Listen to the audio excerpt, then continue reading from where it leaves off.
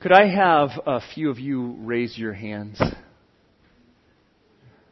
the kind of church that... Okay, I was going to say, I thought this might be the kind of church where people didn't raise their hands, but there were a couple of people that raised their hands. Okay, so I'm going to pick over here. Oh, now nobody raises their hands?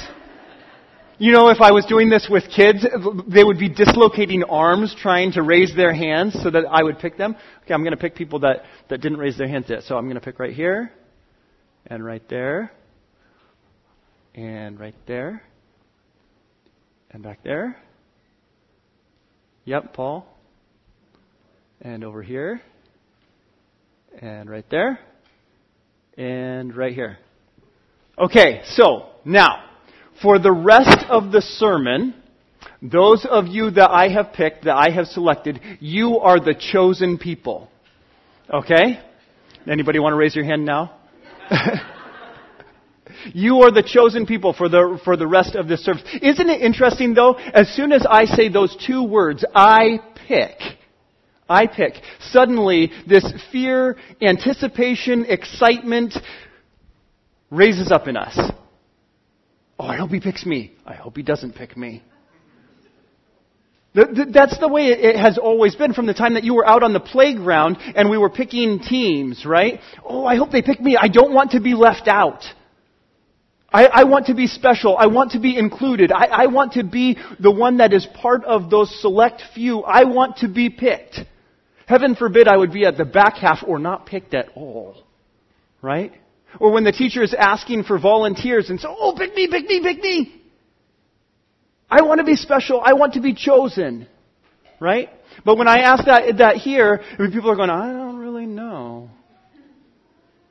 We're talking about engaging this Sunday. I'm not volunteering for nothing. Not until I see what it is. Not until I know what's going on.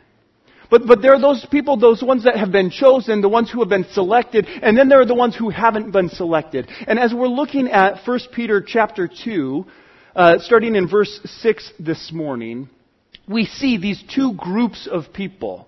We see the ones who are chosen and the ones who are not chosen. So in 1 Peter chapter 2, starting in verse 6, it says this, "For it stands in Scripture, Behold, I am laying in Zion a stone, a cornerstone, chosen and precious, and whoever believes in him will not be put to shame. So the honor is for you who believe. But for those who do not believe, the stone that the builders rejected has become the cornerstone, and a stone of stumbling, and a rock of offense. They stumble because they disobey the word as they were destined to do. But you are a chosen race, a royal priesthood, a holy nation, a people for His own possession, that you may proclaim the excellencies of Him who called you out of darkness and into His marvelous light. Once you were not a people, but now you are God's people. Once you had not received mercy, but now you have received mercy." There's this distinction here between those who have been chosen, those who have been selected by God, and those who have not. "Behold, I'm laying in Zion a stone, a cornerstone, chosen and precious, and whoever believes in Him will not be put to shame. So the honor is for those of you who believe." At the beginning of the book of 1 Peter, Peter is writing, and this is what he says. We read this at the beginning of the service, but I just want to refresh your memory. In 1 Peter chapter 1, verses 3 through 5, it says, "Blessed be the God and Father of our Lord Jesus Christ. According to His great mercy, He has caused us to be born again to a living hope through the resurrection of Jesus Christ from the dead, to an inheritance that is imperishable, undefiled and unfading, kept in heaven for you, who by God's power are being guarded through faith for a salvation ready to be revealed in the last time." If you have been chosen by God, selected by Him, this is what you have been called to. This is what you've been called to. Born again to a living hope through the resurrection of Jesus Christ from the dead. You've been called by God to a living, eternal hope that is provided to you as you believe by the resurrection of Jesus Christ from the dead. It's to an inheritance that is imperishable, undefiled, and unfading, kept in heaven, guarded by God for you through your faith. For that salvation that's ready to be revealed at the right time. That's what's happening. That's what, when he's then in 1 Peter 2, what he's saying is, so this is that faith, right? This is that cornerstone. Jesus is that cornerstone that your faith is built on. He's that hope that you're looking forward to. Behold, I'm laying in Zion a stone, a cornerstone, chosen and precious, and whoever believes in Him will not be put to shame. There is this honor that is put in being included among God's chosen people. You have been chosen, selected, brought in among God's people. There is an honor there, so you will not be put to shame. You'll not experience that shame of being not selected, excluded, because you are counted among God's people. Conversely, but for those who do not believe, the stone that the builders rejected has become the cornerstone, and a stone of stumbling and a rock of offense. They stumble because they disobey the word as they were destined to do. For those who don't believe, the stone has become a stone of stumbling and a rock of offense. There are those people who say, yes, I need a Savior and Jesus is my Savior and I'm going to believe in Him and I'm going to claim that and I have therefore this hope that's held in heaven waiting for me. And then there are the people who go, nope, not me. I find it offensive that you would even suggest that I would need a Savior. I don't need a Savior. I don't need that. I don't need Jesus. I don't have a sin problem. I find it offensive that you would even suggest that to me. There are others that go, okay, I have a sin problem. I understand. Nobody's perfect. But I don't need Jesus. Jesus is not the answer to my problem. That's not what I need. I'll take care of it myself. Thank you very much.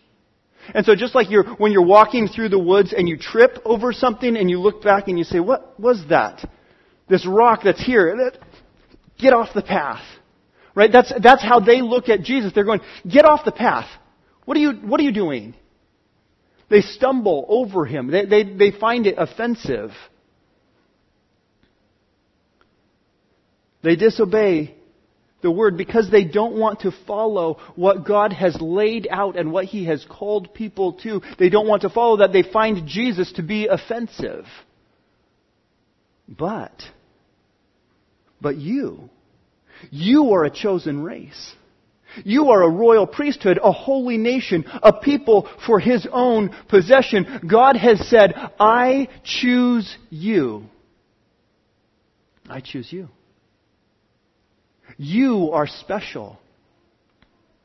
You are one of my people. I choose you. I choose you.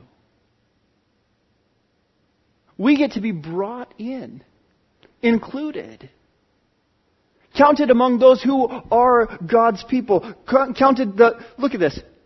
A chosen race, a royal priesthood, a holy nation, a people for His own possession. He didn't pick you because of the color of your skin. He didn't pick you because of your education. He didn't pick you because of your occupation. He didn't pick you because of how wonderful you are or the great things that you do or your shining personality. He didn't pick you for any of those reasons. He just said, I love you and I choose you to be one of my people. And so then, having chosen you, having selected you, He sets you apart and He says, and because I have chosen you, you are not like everybody else. Listen to this description. You are a chosen race, a royal priesthood, a holy nation, a people for my possession. You are so special because I have chosen you and you are one of my people. I pick you. I pick you. And there is a sense when we're waiting for that, right? When we're on the playground and we're waiting for the kickball thing, right? That we're waiting to be picked and we don't want to be picked last. We want to be picked like pretty early on. Maybe not first. I don't think I'll be picked first, but early on, right? We want to be picked. Why? For me, so that I don't have the embarrassment of not being picked. But why are they picking you? To play kickball. Right? It's not about you. It's about kickball, and we are going to win. And I picked you, and I picked you for a reason. I picked you because you can kick that ball all the way into the neighbor's yard and get home runs. I picked you because you've got a big arm, and so I want you to play in the outfield so that you can get the ball and you can throw it all the way into home plate. I picked you because you're really fast, and even though you can't kick the ball very hard, you will get to first base every single time. I picked you, and I picked you for a reason. And when God chose you, He chose you for a reason. It wasn't just because, you had the sin issue, and He wanted to go, I want you to feel better about your sin, and so I'm just going to take that away, and then you'll feel better. That's not why He chose you. Why did He choose you? You are a chosen race, a holy priesthood. You are a chosen race, a royal priesthood, a holy nation, a people for His own possession, so that you may proclaim the excellencies of Him who called you out of darkness into His marvelous light. Why did He choose you? So that you can proclaim how awesome He is. Because you came from this place of darkness, this place of frustration and depression and hopelessness, and He's taking you out of that and He's brought you into His marvelous light. So that you can tell people, whoa, this is amazing! And so, okay, chosen people, right? I picked you. You're the chosen people. So now I want you to with me say, whoa, this is amazing! Okay, ready? 1, 2, 3. Whoa, this is amazing! I think there were people that weren't chosen that participated in that. That's okay. I'll allow it.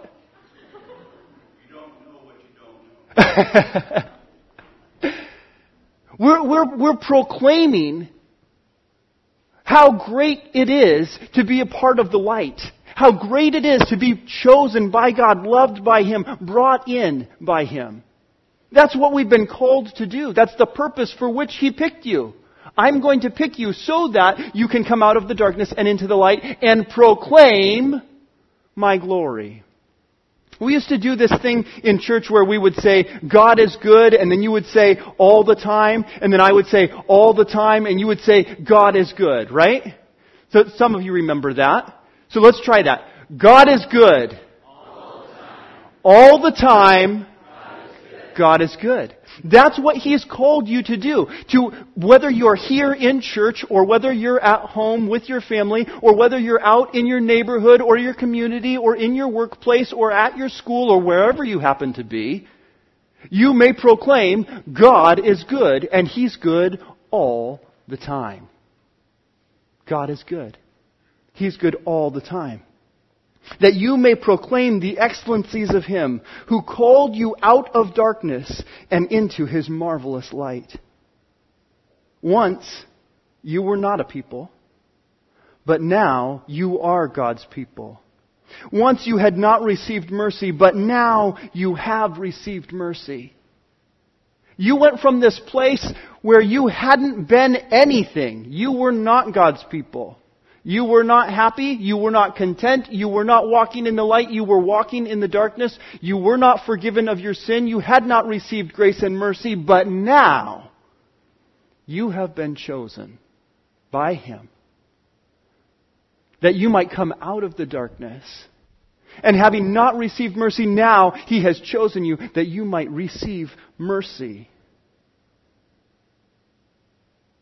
So that you may then also proclaim the excellencies of Him. Sometimes I think that we think that it's about us, right? Well, I got saved for me. I got saved because I don't want to go to hell. Right? That's what you're saved from. Well, I had this sin problem. I was in darkness. I was on my way to hell. And I have been saved from that. And that's true. But why do we talk about it in such negative terms? Why is Christianity talked in negative terms like that? Well, you ought to be saved because you don't want to go to hell. Well, you're in the darkness. You don't want to be in the darkness, so you need to be saved from the darkness. Why aren't we instead talking about how wonderful and beautiful the light is? You're saved from this to that. You're saved from the depths of despair and the crushing weight of shame and sin to freedom in Christ and relationship with Him. You get to delight in God. How awesome is that? You're a royal priesthood, a chosen people, a holy nation. That's the part we should be talking about. Yeah, definitely, I don't want to go to hell, and I don't want anybody I know to go there. That's awful. But also, I want them to appreciate and enjoy how great this is. It's wonderful in the light. It's wonderful in God's presence. It's wonderful to be loved and known and chosen by Him and brought in and accepted by Him. But not just the being brought in and accepted, and not just the proclaiming, but how do we proclaim? What does it look like to talk about and make known how good and great God is? He goes on in verse 11 to say this: Beloved, I urge you as sojourners and exiles to abstain from the passions of the flesh which wage war against your soul. Keep your conduct among the Gentiles honorable, so when they speak against you as evildoers, they may see your good deeds and glorify God on the day of visitation. Be subject, for the Lord's sake, to every human institution, whether it be to the emperor as supreme or to governors as sent by him to punish those who do evil and to praise those who do good. For this is the will of God, that by doing good you should put to silence the ignorance of foolish people. Live as people who are free, not using your freedom as a cover-up for evil, but living as servants of God. Honor everyone, love the brotherhood, fear God, honor the emperor. Isn't that interesting that He has told us we've been called out of the darkness and into the light so that we may proclaim His excellencies. And then He goes on to describe to them what this looks like. Beloved, I urge you as sojourners and exiles to abstain from the passions of the flesh which wage war against your soul. You are counted among God's people. You're His holy people, His holy nation, and so now you are sojourners and exiles. You're foreigners in this place. Hold up, time out. I thought I was special. You are. I thought I was chosen. I thought I was a holy people, one of God's people. Yes, you are. And you're waiting for that thing that is being held in heaven, waiting for you, that will be revealed at the right time, but hasn't been yet. And for the current time, right now, you are exiles and foreigners in this place. You're exiles and you're foreigners here. Because where you belong hasn't arrived yet. You're not there yet. Which means you're going to be a little bit weird around here. I urge you as sojourners and exiles to abstain from the passions of the flesh which wage war against your soul. As you're walking in this area, you're going to find that you're weird and like you don't belong. Sometimes you feel like you belong. You want to belong. You think you should belong. You look at the people around you and go, oh yeah, I really want to belong around here. I really like what they have. You look at their priorities and values and you think, I think I should have those priorities and values. Don't. They have different priorities and values. And they're going to look at you and they're going to say, you're weird. Why don't you have the same priorities and values as we do? Don't you love your kids? Excuse me? What do you mean, don't I love my kids? Don't you love your kids? How come you don't do the same things that we do? Well, because I want different things for my kids. I want my kids to grow up knowing that God loves them and walking as one of His people. I have different priorities and values. You a foreigner to these parts? Yeah, I guess I am. This is not my eternal home. I have somewhere else I belong. You're going to walk in this place, in this area, as foreigners and sojourners and exiles. And you're going to get distracted sometimes, and you're going to forget that sometimes. But I want you to remember, your hope is not here. Your priorities are not here. You're looking towards something else. You're looking for opportunities to proclaim the excellencies of Him who has called you out of this darkness and into His glorious light. That's what we're looking forward to. Which means that the things that you do here are going to feel a little bit weird and a little bit awkward. Sometimes you're going to feel like you don't belong because you know what? You don't really belong. You're looking towards something else. But you're still going to be here. There are going to be times when there's going to be temptations and things that you're going to want to put priorities and values like the other people around you have. It's going to be tempting to do that because it's waging war for your soul. You're going to think, I think I really want to prioritize this. I really want to prioritize education, and I really want to prioritize comfort, and I really want to prioritize riches, and I really want to prioritize my own honor and glory and esteem. And every time that those priorities come up, they're competing with the priority of proclaiming the excellencies of how great God is. God is good. All the time, God is good. Those two things compete with one another, and it's waging war for your soul, and so you have to remember, I am a foreigner here, and I don't have those same priorities and values. My priorities and values are to make known how great God is. In order to do that, he goes on in verse 12, keep your conduct among the Gentiles honorable, so that when they speak against you as evildoers, they may see your good deeds and glorify God on the day of visitation. Keep your conduct among the Gentiles honorable, so that when they speak against you as evildoers, they may see your good deeds and glorify God on the day of visitation. As New Life Church, we have said that this is our mission, right? To engage those disconnected from God so they delight in Him through Jesus. To engage those disconnected from God so they delight in Him through Jesus.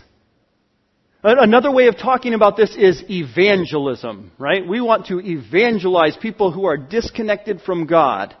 People who are stumbling over Jesus right now. We want to evangelize to them, proclaim to them how great God is.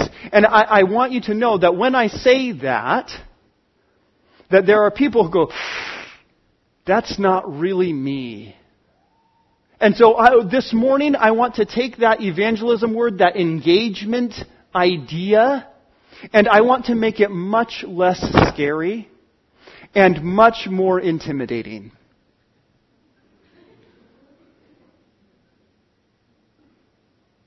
I want to make it much less scary and much more intimidating. I want to make it less scary because I don't think that we have to memorize all the things and have the right answers for people. We don't have to be able to convince people or argue people or persuade people that they must come out of the darkness and into the light. That's not our role. That's not the hard work.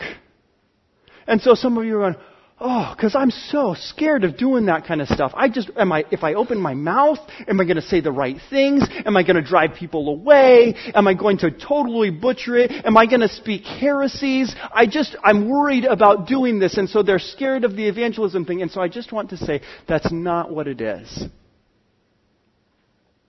Here's what you have to do. Keep your conduct among the Gentiles honorable. That's it.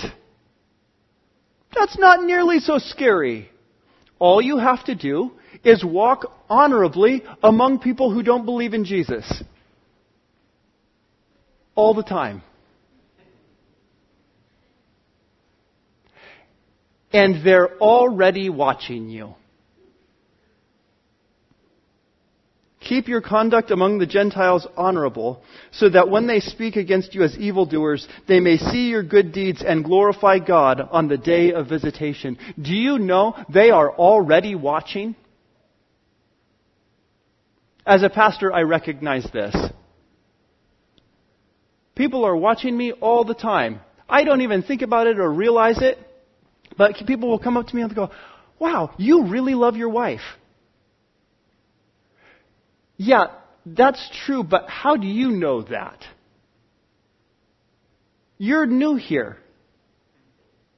You've seen me for like 2 days at church where my wife and I don't even see each other because we're both busy doing different things. I can just tell. I can just see. You can just see?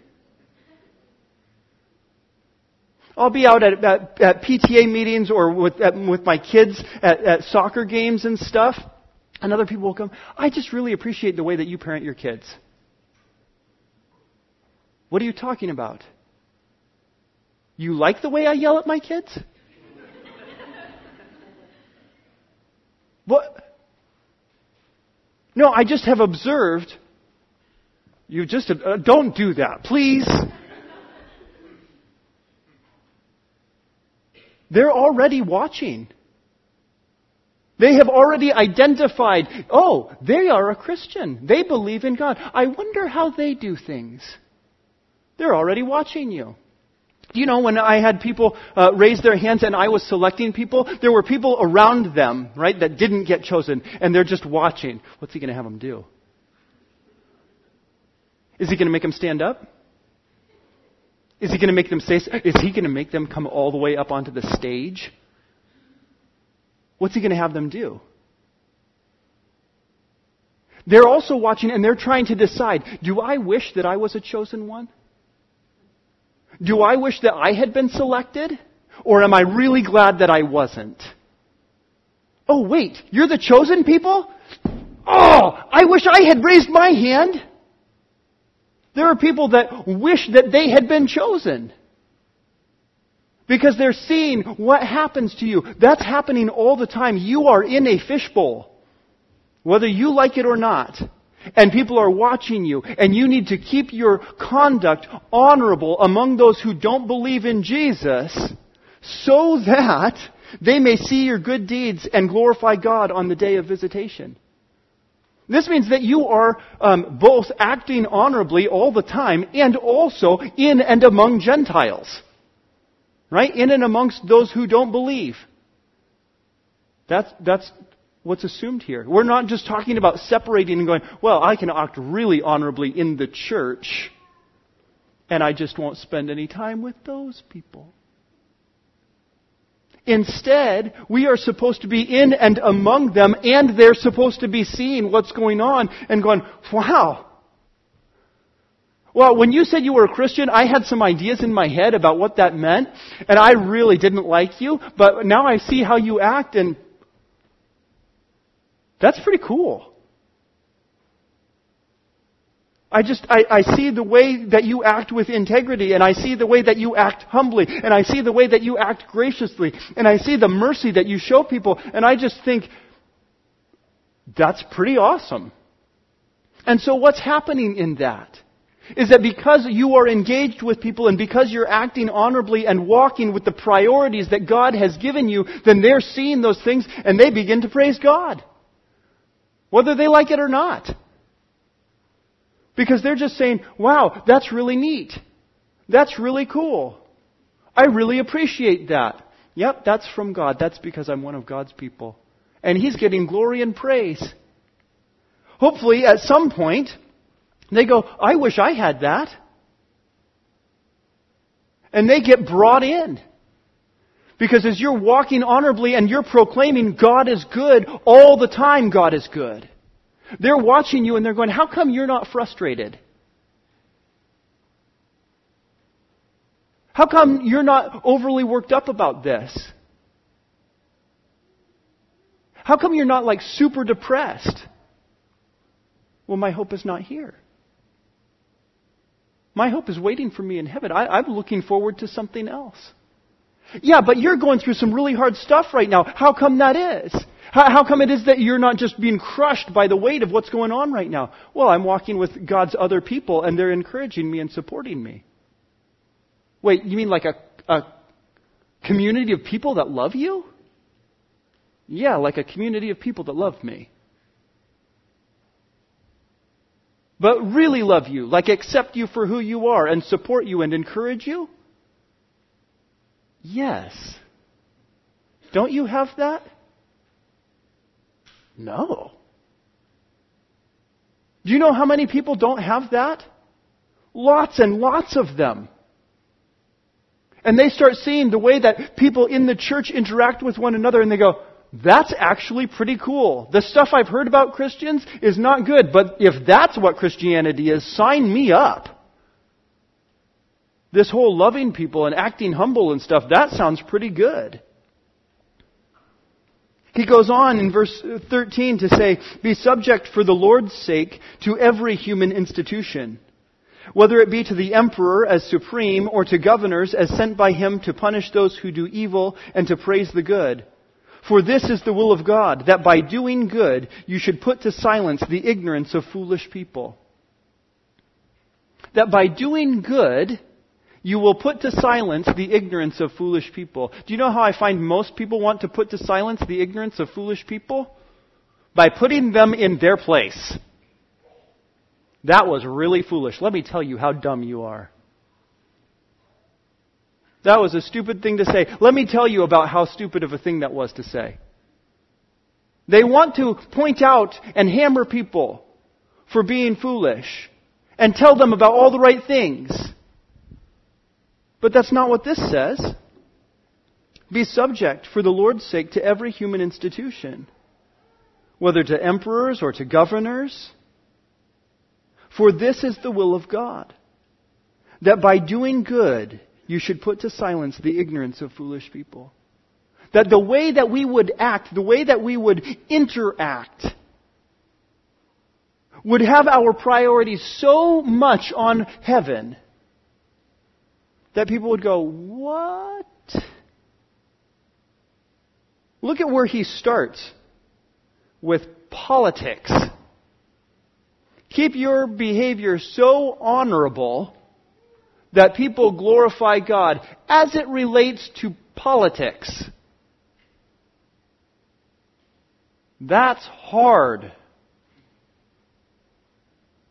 You mean to disagree with someone in an honorable way? In a humble way? In a gracious way? As one who receives and gives mercy kind of a way? With gentleness? That kind of thing? Yeah. Just like that. So that people will start to say, how come you're not worked up about this? And you'll say, because my hope is in heaven. Sometimes I think that we get confused and we think that our hope is here. Listen to what this says. It says, be subject for the Lord's sake to every human institution. Somehow we think when it relates to politics, it should be for our sake. For my sake. When I'm doing it for my sake, it's very different interactions. Because then I'm fighting for my rights. I'm fighting for my privileges. I'm fighting for what I want. But when it's for the Lord's sake, well, then it's just how I interact with people that He might be praised.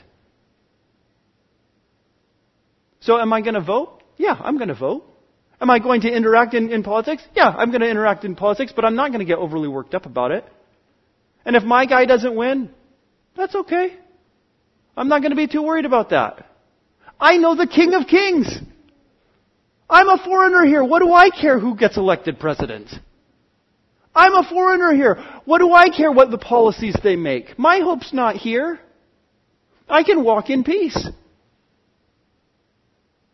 And I can walk humbly, and I can walk in gentleness.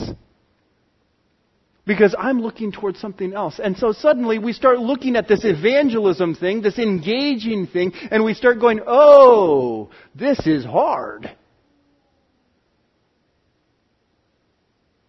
Because no longer am I just concerned about saying the right thing at the right time with the right punch and emphasis, but actually doing the things that glorify God all the time with the expectation that people are watching and paying attention to what I'm doing.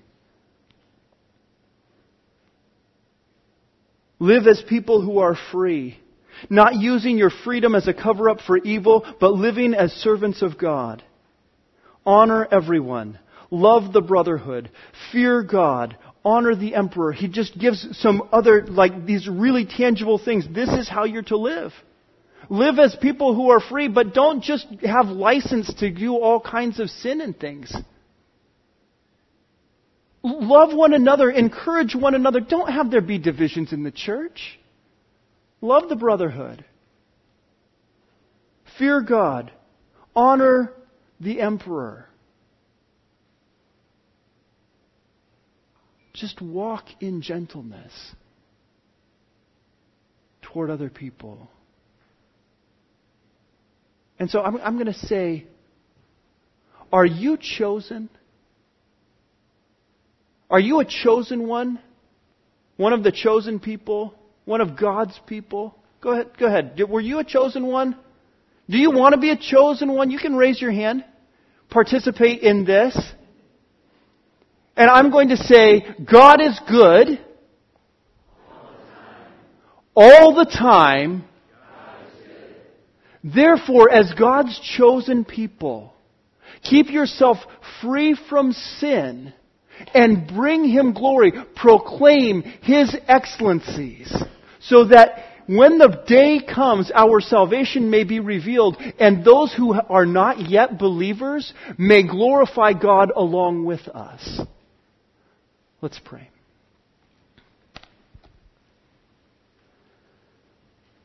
Father, it is a difficult thing to walk day by day consistently, always trusting in You, always walking with grace, always walking with mercy, always being humble. Father, sometimes we're just not feeling that. Sometimes we're too tired to deal with that. Sometimes we feel like we've been doing it so long we're worn down. And so, Lord, we ask, would You fill us with the power of Your Holy Spirit, that we as Your chosen people might be set apart and distinct. Father, we pray that You would fill us with delight as we have been taken out of the darkness and brought into the light. That we might just rejoice in being in Your presence. Father, we pray that as people are watching, they would see the love that we have for You, and they would see the love that You have for us.